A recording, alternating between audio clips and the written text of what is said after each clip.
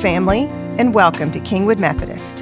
In John 4:23, Jesus states that a time is coming and has now come when the true worshipers will worship the Father in the Spirit and in truth, for they are the kind of worshipers the Father seeks.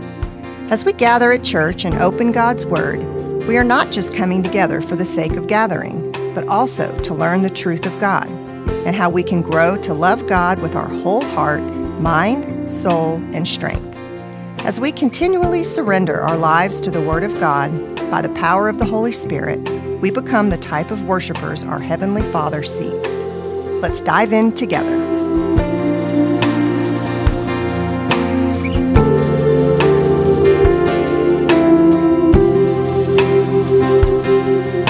Today's passage comes from Luke chapter 8. It will be selected verses 43 through 48. Jesus is busy in Luke chapter 8 all over the Sea of Galilee, having come from the area of the Gerasenes, which is on the east side, traversing across to the west side. Jairus has fallen already at Jesus' feet, asking him to come to Capernaum to be able to heal his daughter because he was a synagogue leader there. And now we encounter Jesus following Jairus, and the lead up is the verse at the end of 42 says, as Jesus was on his way, the crowd almost crushed him. Now I want you to keep this thought as you read this text. You're going to encounter somebody, and I want you to think about this. What was different about this woman? Everybody else was in close proximity to Jesus. Everybody else was bumping elbows, right? Everybody else was crowding around, but what was different about her? I think it's somewhat rhetorical, but we'll point it out anyway. Verse 43, hear the word of the Lord. And a woman was there who had been subject to bleeding for 12 years, but no one could heal her. She came up behind Jesus and touched the edge of his cloak, and immediately her bleeding stopped. Well, who touched me? Jesus asked. When they all denied it, Peter said, Master, the people are crowding and pressing against you. But Jesus said, someone touched me. I know that power has gone out from me. And then the woman, seeing that she could not go unnoticed, came trembling and fell at his feet. In the presence of all the people, she told why she had touched him and how she had been instantly healed. And then Jesus said to her, Daughter, your faith has healed you. Go in peace. This is the word of God for you and me, the people of God. Thanks be to God. You may be seated, and as you are, let's bow together for prayer. May your Spirit, O God, stand between me and your people so that the words of my mouth and the meditation of our hearts together will be shaped, formed, and molded into the good news of the gospel of Christ, in whose name we pray, in whose name we will seek to learn, and in whose name we will depart to serve. And all of God's people said, Amen. Tradition tells us that the woman's name was Veronica, but she is unnamed within Luke. Neither is she named in Mark. Lots of literary clues from both Mark and Luke about this passage, as you find Jairus, who is a leader in the synagogue, coming to Jesus on behalf of a daughter, and then you find a daughter who has no one to come to Jesus on her behalf. You find both of them falling at the feet of Jesus. You find Jairus named specifically. You find Jesus on the way with Jairus in the crowds, and you find the woman pursuing Jesus. There's a magnificent painting at Magdala at the Sea of Galilee that commemorates the place of Mary Magdalene.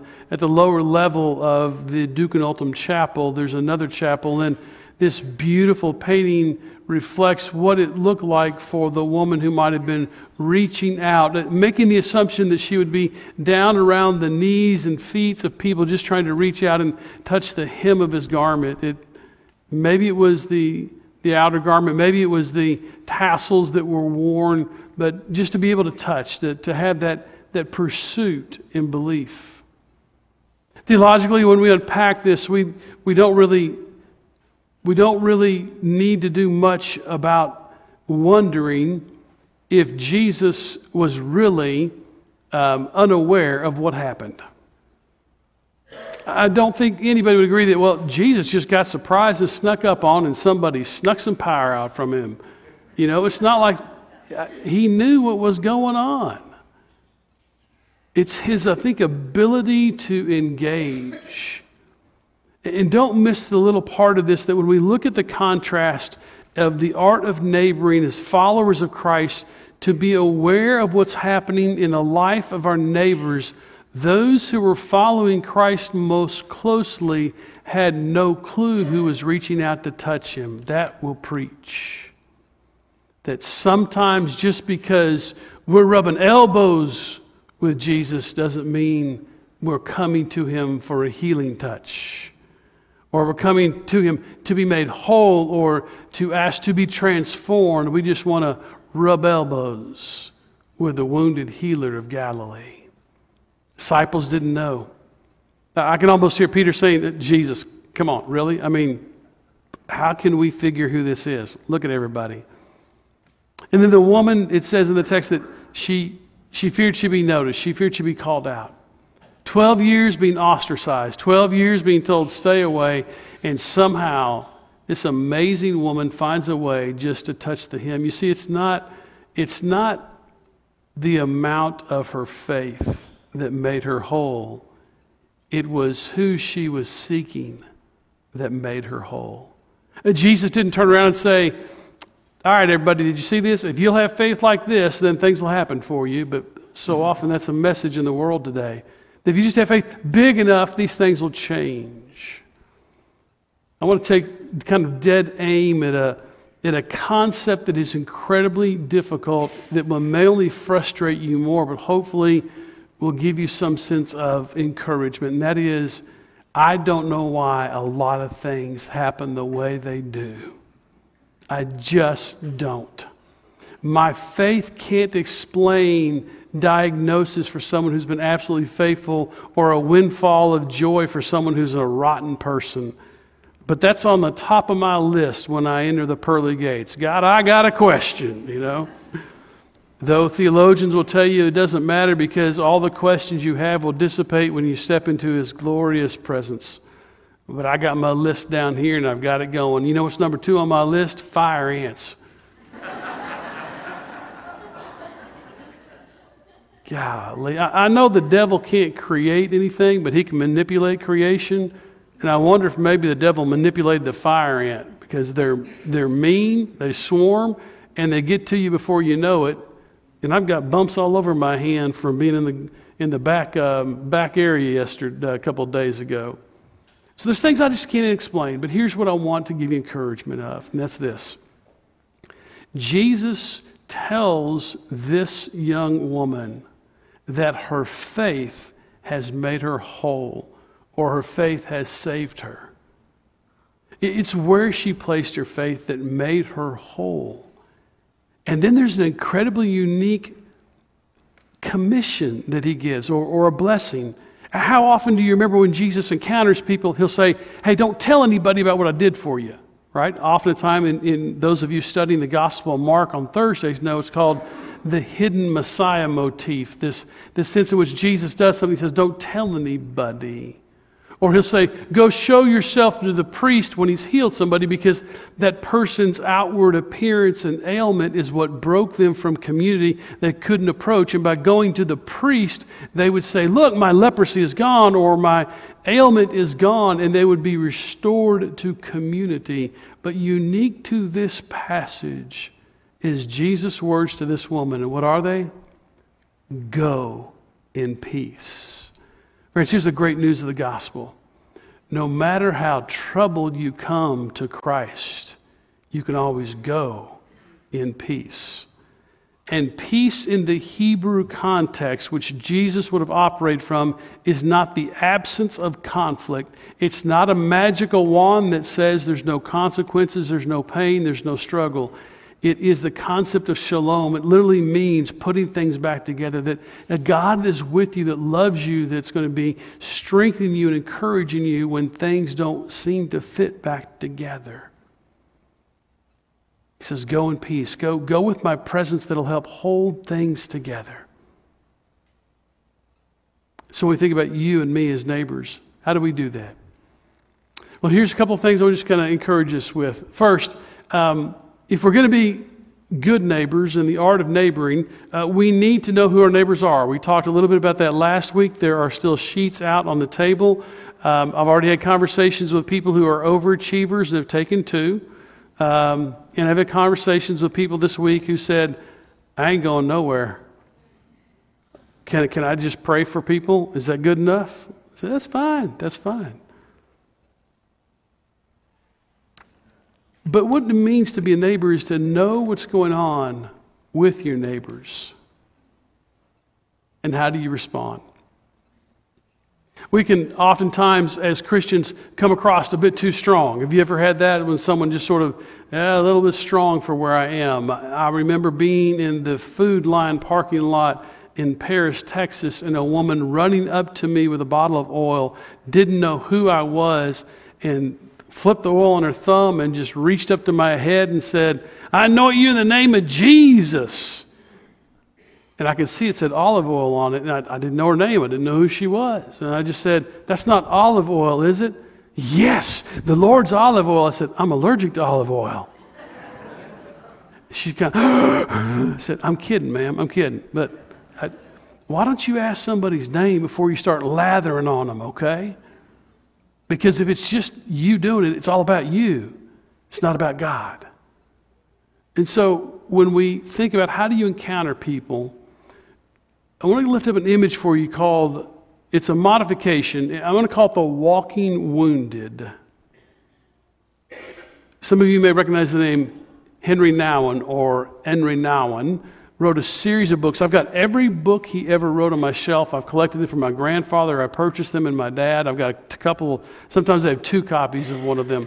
Beautiful, beautiful writer. He talks in The Wounded Healer that we ought to understand that we don't do the healing. We're wounded healers.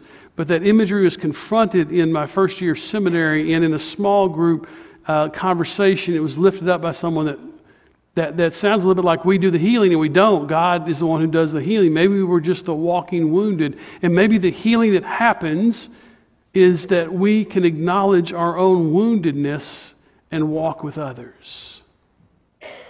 Sometimes when people are wounded around you, you don't say anything because you don't know what to say. I get that. But do you understand that if no one talks to the person because no one knows what to say, the person who's walking in the wounds feels like nobody notices, cares, or I don't matter.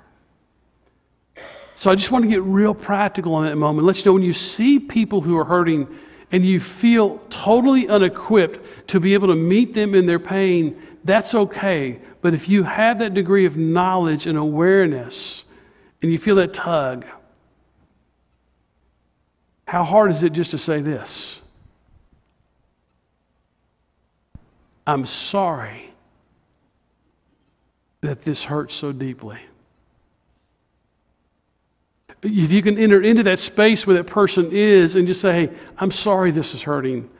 You can say something like, I'm thinking and praying for you. Is there anything I can do?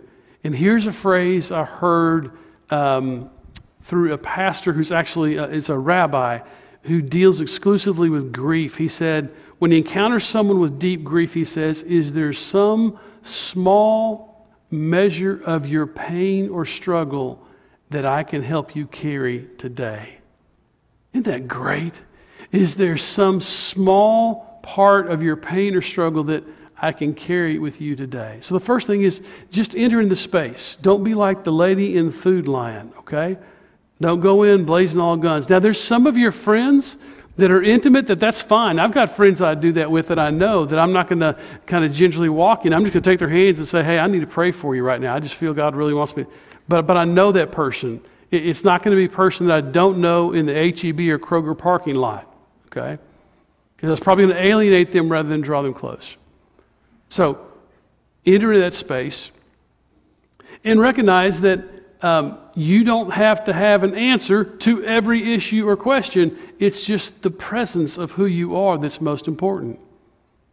We do more harm at times coming up with words because of our discomfort with silence and pain and struggle, and we throw out phrases that absolutely are contrary to what our intent is. For example, for me to tell someone else who's lost a child, well, God must have needed another angel, is horrible. Right? Now, if I'm the one who's lost that child and I'm seeking to grasp to understand God's comforting care, I understand that phrase. But it's not right for us as neighbors and Christians and followers to tell somebody God needed them. Just don't do that. Be with them. Stand with them in their pain. Ask if there's something they can be praying for. And do you know what the most amazing thing is? Just be present.